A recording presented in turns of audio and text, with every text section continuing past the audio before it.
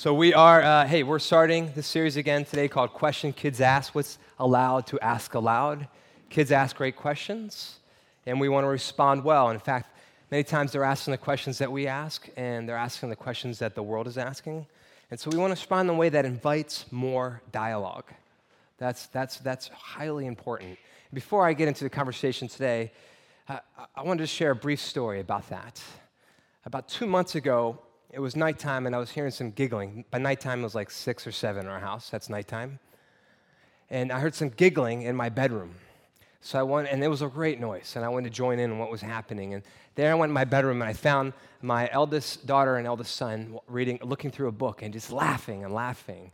And I saw a glimpse of it, and it's a Smithsonian book.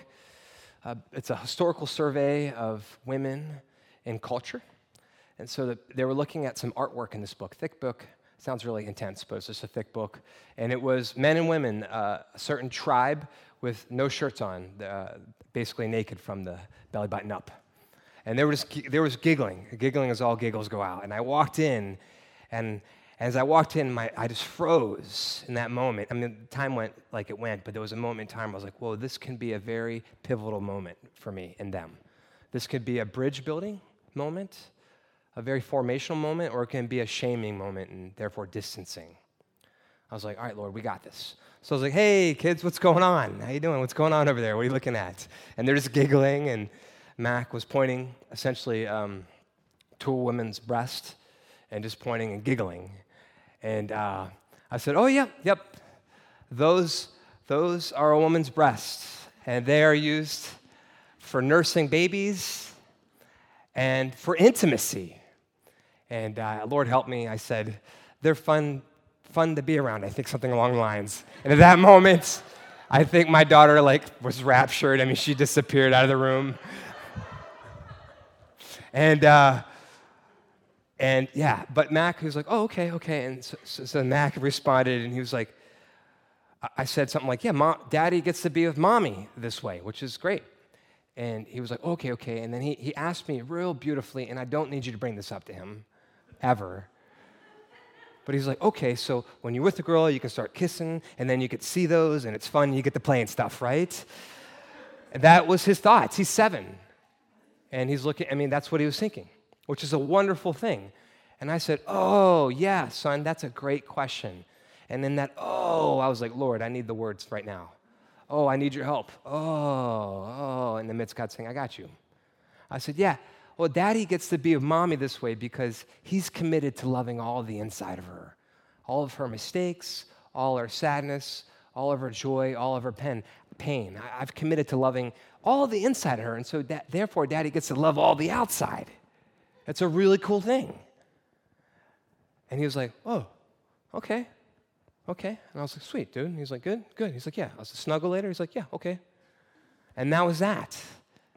And it's simple. When it comes to sex, we get to love all the outside when we commit to all the inside. That's the Christian view of marriage.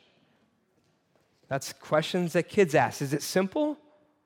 Yeah. Is it comprehensive? Probably not. But is it inviting more conversation down the road? Am I making an ally or something else? My hope is we're making allies so that more conversations can come down the road. That won't be his last question, but he knows that this is an open door. So that's kind of the heart in the series. I mentioned, I didn't say it was a scripture, but Peter writes that always revere Christ as Lord in your hearts, and then always be prepared to give everyone who asks you ask you to give the reason for the hope that you have. Always prepared to give an answer to everyone to ask you for the reason for the hope that you have. Doing so with gentleness and respect. And that's some of the goals in this series. They're really grand goals. I love them. That we explore these questions so that we can begin to have a confident understanding of the questions of faith. We're not going to get them all, but we're going to get some. And will they be complete? Probably not, but they'll be at least a conversation starter. And we would learn to respond well. That invites more conversations, yes, with our kiddos. This is an opportunity to learn to disciple our kids, as well as others. Also, opportunity to share these truths, beauty and mystery, with the world that needs it so deeply. It's an opportunity to evangelize, to share good news with the world. And each question we have within it is the ability to practice hearing and sharing the gospel. Every question is an inroads to the gospel. And there's going to be more questions, and we're going to tackle what we can tackle. But the schedule here is this. The schedule for the next 7 weeks is we're going to talk about God, the Trinity. Next week, we're talking about God's voice. What does it sound like? Some people feel like the Wi-Fi is off when it comes to the voice of God. It's like, I'm not hearing anything at all. Why do some people die before they're old? What is heaven like? Why aren't any disciples girls? Why do we go to church? Does God still love me one? And that's going to be a catch-all day, so we might have some fun with that one. Depending on how the series goes, we just want to pay attention to what God has. Why do I sin? Miracles. Maybe we'll do a Q&A. We're just going to be open what the Lord wants to do on that last day. That gives you an idea. Again, not comprehensive, but pretty good start, and it was basically done questioning our leadership team and questioning our kids. So we feel good about it. In fact, here is a way that we can hear today's question.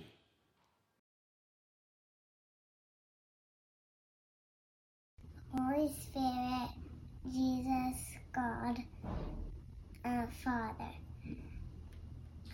How many gods are there? Is there one? There it is. Or many? And that leads us to our question is, how do we understand the Trinity?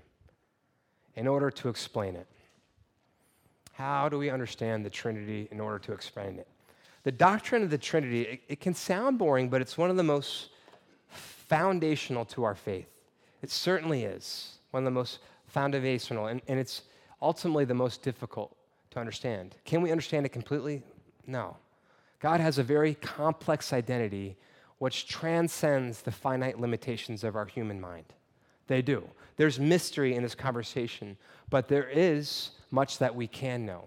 In fact, I want to squash an internal debate because I love that word mystery, but sometimes when we hear that word, and I don't think it's you all, but a lot of people in your lives may think this, if there's mystery, then God truly is not knowable. God's unknowable, and therefore your beliefs are without reason and therefore substance, right? But the truth is, we can know God truly, even if we can't understand God fully. We can know God truly, even if we cannot understand God fully. God has made God's self known through creation, through the scriptures, through God's people, through Jesus in the incarnation. In fact, the Holy Spirit is in that movement of hovering over creation, inspiring the scriptures, fueling the people, and obviously empower Jesus' ministry. God has made God's self known. I think another way you can look at it is, if we could understand God fully, would God be God? That's a pretty simple response. If we can understand God fully, God wouldn't be God. But as I mentioned, there is a lot that we can know, so let's get into that. I'm going to read some of this. This is kind of like the nerd time, 5 minutes of nerd time, because we all need it. There's one God, one being, three distinct persons. God is triune, one living, true, and indivisible God, scriptures, existing in three unique and distinct persons. The first of the Godhead, God the Father, second, Jesus Christ the Son, and third, the Holy Spirit. Each member of the Trinity, tri-unity, is fully God, yet there is a diversity of function. God is a family of interdependent love. Any roles or function within this family, though important, are secondary to the relationships that triune God shares with one another. The word Trinity is not in the scriptures. You don't find it there. But it was a term reflected upon by the early church. It was somewhat formulated during the Council of Nicaea in 325 that was combating Arianism, which was saying that Jesus wasn't God, the Spirit wasn't God. It was somewhat finalized during a council called the Council of Constantinople in 481, and then somewhat codified in the Athanasius Creed. It's something that's been formulated and thought over years and years. But what you can see, if Trinity is not in the Bible, oneness of God is definitely in the Bible. We just did a word study on the Shema. Hear, O Israel, the Lord is one. Ephesians 4, there is one body and one spirit, just as you're called to one hope, which you were called. One Lord, one faith, one baptism, one God, and Father of all, who is over all and through all and in all. Now, people can separate that out. Well, there's one over here, one over here. It's the unity of the Spirit. It's all saying that's all in one, encapsulated in one. But it's actually a beautiful way to see the three distinct people as well. I think James 2:19, James' book is a great commentary in the Sermon on the Mount. He says, you believe there's one God. Good. Even the demons believe that and shudder. It's true. There's one God. And of course, there are also three distinct persons clearly stated in Scripture. The Great Commission, Matthew 28:19, all authority in heaven and earth is given to me, therefore go and make disciples of all nations, baptizing in the name of the Father, Son, and Holy Spirit. The benediction that we share here, 2 Corinthians 13:14, that's a Trinitarian benediction. May the grace of God, may the grace of the Lord Jesus Christ and the love of God and the fellowship of the Holy Spirit be with you all. And this starts to give you an idea of the different roles within the Godhead. The different roles that God, the Father, he unites. He's the head and unites the deity. The Son is the one who reveals the deity, both at creation and the incarnation, while the Holy Spirit carries out the ongoing work of the deity. Orthodoxy maintains that the Son and Spirit willingly do this work, lovingly. It's a joy for them because they're one. They are one. Even when you read that benediction, may the grace of the Lord Jesus Christ and the love of God, that's even hard to say because it's the love of God the Father is what they're saying. Sometimes when we say God, when you read God in Scripture, it's referring to God the Father. Other times, it's representing Jesus and the Holy Spirit. In fact, because they are one and yet three distinct people, when you read the Old Testament, it can be helpful to say, yeah, this may be God the Father, but Jesus is saying the same words that God the Father is saying here. When you're reading Numbers or something really difficult, it's like, this is also Jesus' voice, though it may be the distinctness of the Father, what have you. They're one and together. There's a mystery. Again, 1 Peter 1:2 introduces the three, the foreknowledge of God the Father, sanctifying work of the Spirit, obedience to Jesus Christ. And you can look at the Old Testament, Genesis 1, and study the Trinity. Isaiah 9:6, the government will be on God's shoulder, or on his shoulders, and it'll be called Wonderful Counselor, Mighty God, Everlasting Father, Prince of Peace. To quote Alan Parr, there's one God who coexists eternally in three distinct persons who are co-equal. The Godhead has always been there and always equal. That's what matters. You need to hear. To quote Tim Mackey, Bible Project, describe God as a triunity is the claim that the universe is held together by an eternal community of love, and I would add, self-giving love. Now, that's what we know. And I'll show you my cards in a bit. But I thought it'd be fun to look at some of the ways that we confuse this. That's what we know. What is God? What are some of the ways that we get it wrong? And I'm going to lend myself to my buddy St. Patrick, who I'm named after, just to kind of give us an idea of that.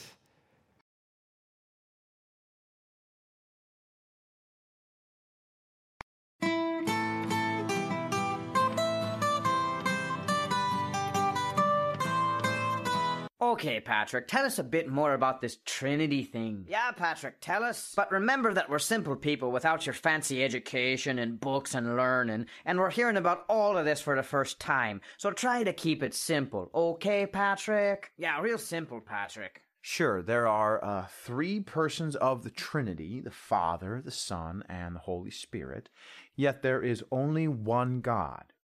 Don't get what you're saying here, Patrick. Not picking up what you're laying down here, Patrick. Could you use an analogy, Patrick? Sure, the Trinity is like water, and how you can find water in three different forms, liquid and ice and vapor.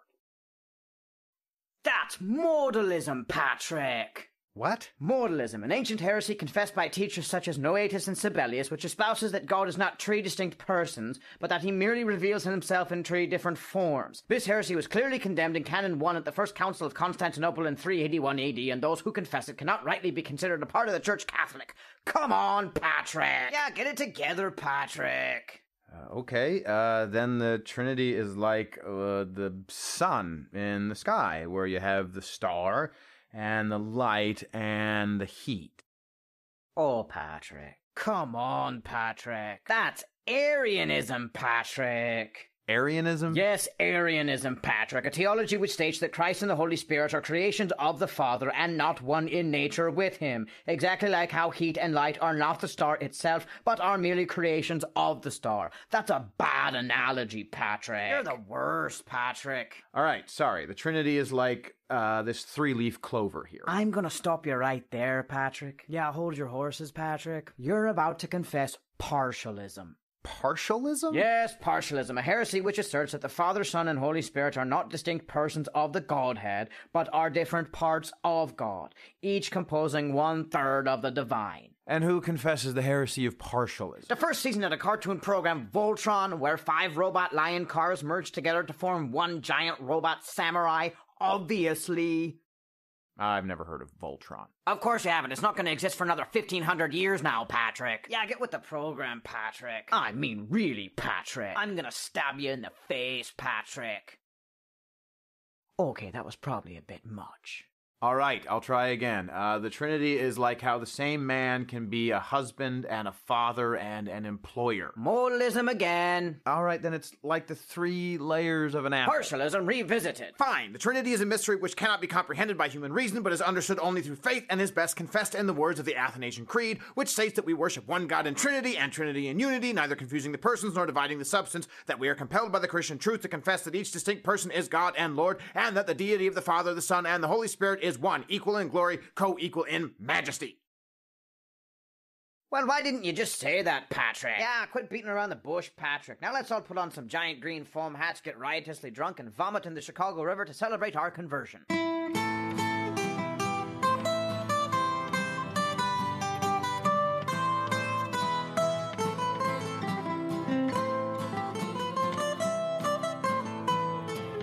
So what do you guys do for a living? Well, we come from a long line of snake farmers, Patrick, but truth be told, business has been real bad lately. Oh. Yeah, about that. I love that because it kind of paints all the analogies that we would use. First one's modalism, that God happens in 3 different states, like water. So again, ice, temperature, water, and then vapor. I think I call it the Wonder Woman theory because she's Princess Diana in Themyscira. She is Wonder Woman with the Justice League and on her own, and then she's an undercover agent for the military operatives, and so that's Diana Prince. She wears different masks. That's modalism. Arianism, which you heard is like the sun creating heat and light. That's what had to be condemned right away, saying that Jesus is not God and the Holy Spirit is not God, which this is fundamental to our faith, which is why the Trinity matters so much. Another one we get caught up on is partialism. It's actually really one that we use a lot. That's the egg, like the shell and the albumen. That's what the white stuff's called. I didn't know it was called that, yolk. Or the apple, core, flesh, skin. Core, flesh, that's right. And that's an affront, really. That's just an affront because that deifies God. Another one that's not used as much is tritheism or polytheism, that they're all gods, somewhat similar to what you would see in like the Greek and mythological roots. What's problem with that is there's a lot of problems with that, but you start deifying everything. You start deifying first the enemy and all these things, but it's like, no, there's only one God. That's only one God, and it's an affront to our Jewish monotheistic roots. And there's been so many analogies, trees with branches, an amorphous 3-dimensional blob that intersects a 2-dimensional plane. That's our reality in 3 spots, and it's like, whoa. The truth is, every analogy breaks down. It does. And there's a picture of just, I think is helpful, that was codified in the Athanasian Creed. St. Patrick mentioned it, that the Father is not the Son, it's not the Holy Spirit, it's not the Father. But the Father is God, the Son is God, the Holy Spirit is God. And what's complex about it is 1 + 1 + 1, and the mystery of it all equals 1. That's why it can't be explained. Each analogy breaks down, and to paraphrase Calvin, if anybody tries to say they've figured out the Trinity, don't trust them. That said, here's my take. We got to answer our kids. So here's my take, and it will quickly lead to tritheism or partialism, but I think grammar matters. Okay, here's my take. You ready? Our one God is a family of perfect love that invites us in. I think if a kid was asking us, I'd be like, hey, who is God? What is God? Oh, our one God. Oh, first off, I'd say it's a wonderful mystery. That way I'm like not completely a heretic. But our one God is a family of perfect love that invites us in. You can say it quickly because our God, if you is means God's singular. Our God is a family of perfect love that invites us in. Again, it's incomplete. But here's the deal. Jesus uses those kind of words. How does he describe the first God? How does he describe the first deity, the first person of the Godhead? You've got to watch even how you say this. How does he describe the first person of the Godhead? Father, pater. This is the Son. In fact, the Holy Spirit, the way he describes it, a lot of the early church believed that the Holy Spirit had maternal qualities. The Holy Spirit was this comforter and guide and convictor. The Holy Spirit is grieved. However, and I was going to say when we pan out, no, if we look at the Godhead, there's actually maternal and paternal qualities in each person of the Godhead. In fact, we read in Isaiah 49:19, can a mother forget the baby at her breast? There they are again. And have no compassion on the child she has born. Sorry about that. Though she may forget you, I will not forget you. I'm going to say that again without my unnecessary commentary. Can a mother forget the baby at her breast and have no compassion on the child she has born? Though she may forget you, I will not forget you. God's love is compared to a mother's love here, and even greater. And God is actually not an engendered being. Philosophically, how can a God who's either male or female make humanity in his image, both male and female? That doesn't make sense. So then why is the Father? And why did Jesus come as a male? Here's the barrage of questions that are come. I'm not entirely sure. It probably has a lot to do with entering into a very patriarchal culture. And that probably has almost everything to do with it. Unfortunately, women weren't considered at that time equal in dignity to men. One of the mainly things that Jesus and the New Testament church has come to correct. That's how I would respond to that. Well, why God the Father when I already have a dad? This is a question we get a lot. Why God the Father when I already have a dad? Well, God, and Jesus says this in the Sermon on the Mount, Matthew 7:11, God the Father is a giver of good gifts. And one of the gifts he gives you is parents or guardians. Parents or guardians who in turn are to care for you and guide you back to God. You see how that works? God the Father gives you good gifts, that's your parents or guardians, who in turn directs you back to God. That, of course, leads to, well, I had a crappy childhood, or I was fostered, or anything like that. And all of us need God to reparent us, which is why we need to be guided back to God. All of us need the Lord to reparent us.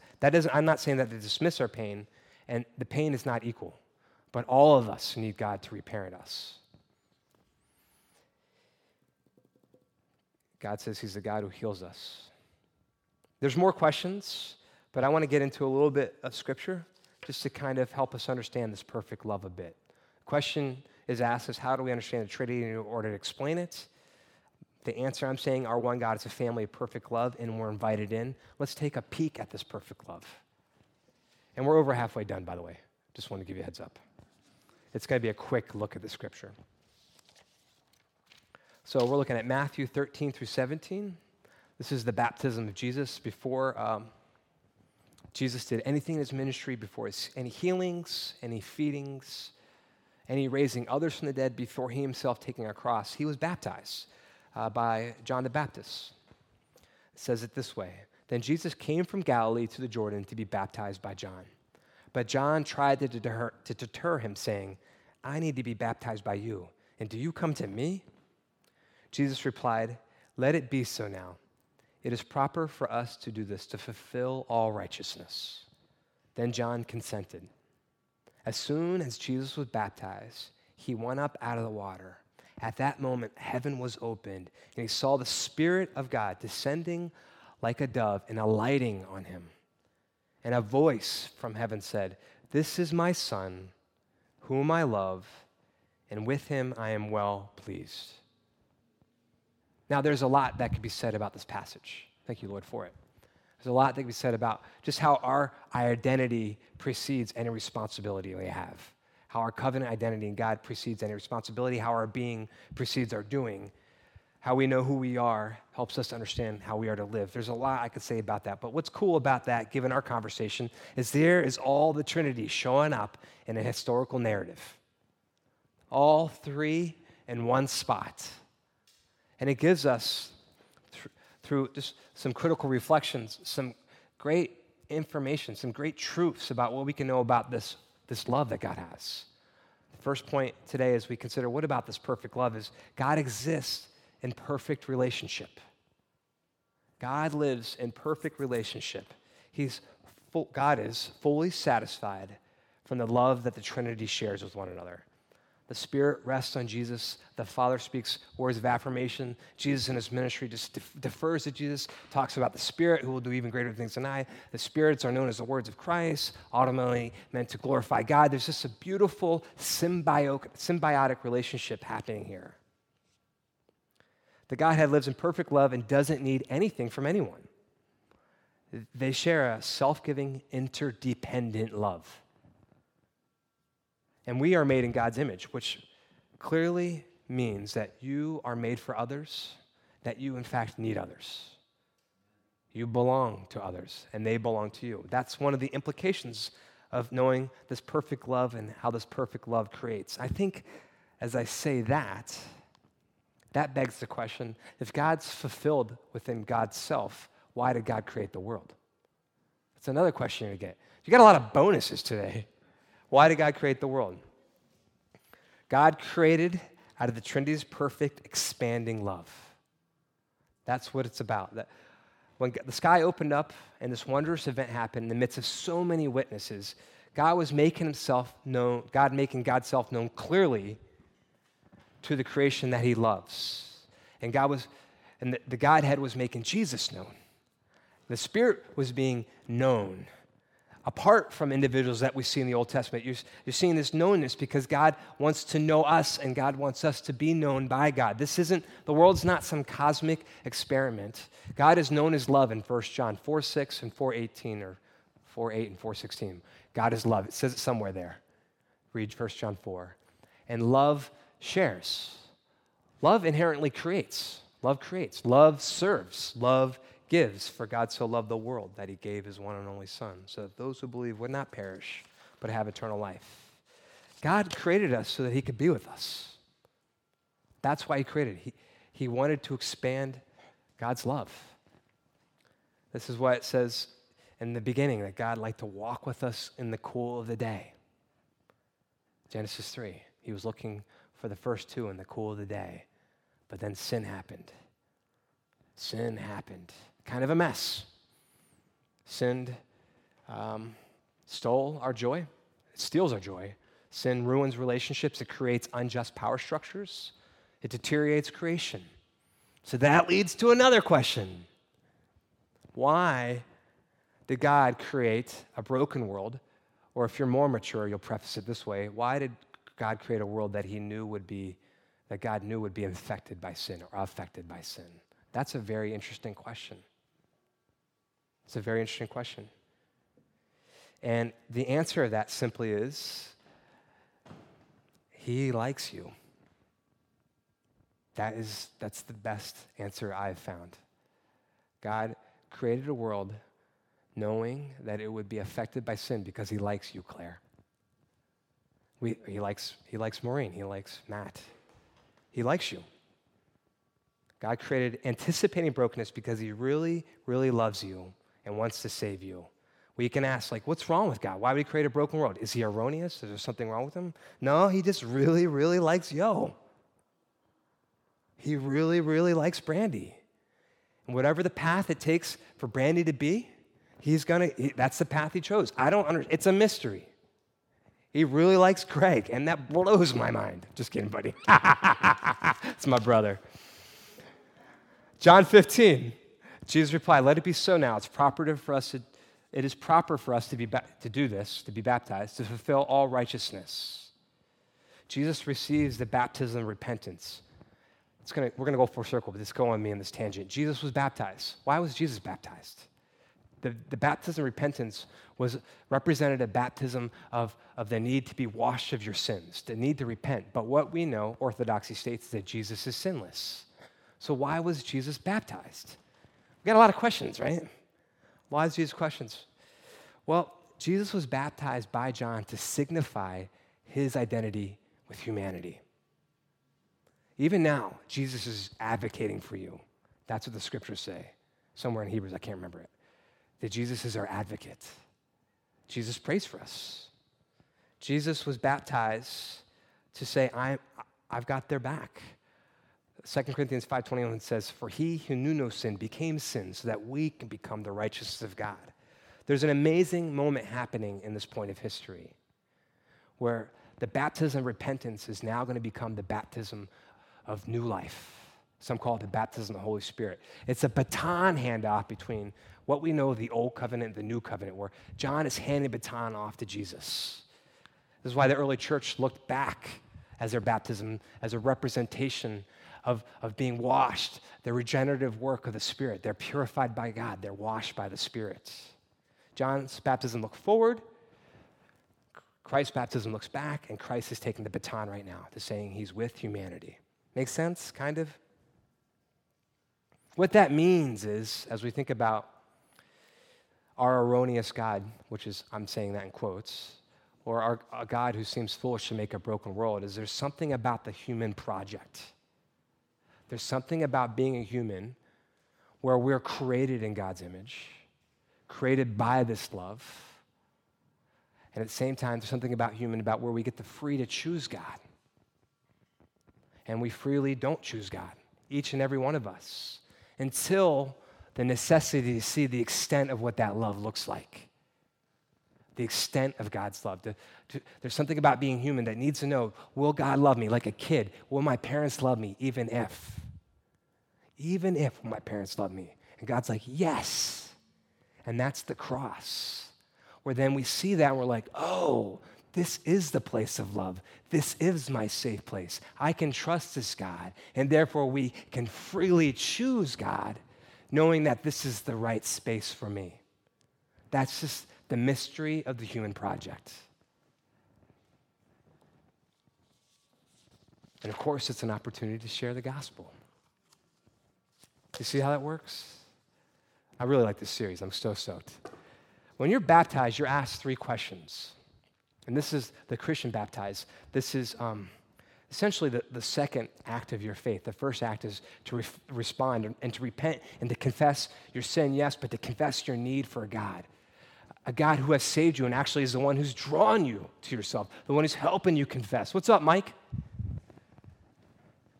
The one who's drawn you in, to confess you in. And then baptism is not a graduation. You don't need to get all your act together. Actually, baptism is an initiation. It's the next act. It's an outward symbol representing an inward reality that God has grabbed hold of you and you're grabbing the one who's grabbed hold of you. That's what that is. And we asked 3 questions, and I thought, what a great way to share the gospel. I'd love for us, as we think of today, to remember this baptism. To remember that our God, our one God, is a family of perfect love that has invited us in. And maybe we'll invite others in. So here's the baptism questions. Do you believe that Jesus Christ is God's one and only Son, and that he lived a perfect life, died on your behalf, and resurrected from the dead, so that you may have eternal life today and forever with him? That's a question we ask when we're in that ocean. The second question is, have you placed your faith? This is an orthopraxis question. Have you made this Jesus Christ Lord and leader of your life? You're not just believing about God, you're believing in. You're putting yourself on God's back.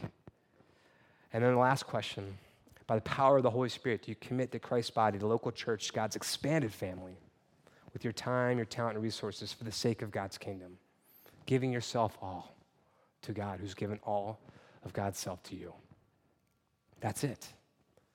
That's the gospel. So I want to commend us to remember our baptism, because in that moment when we do, we're living in the truth that you are God's child, whom God loves, and with you, God is very well pleased.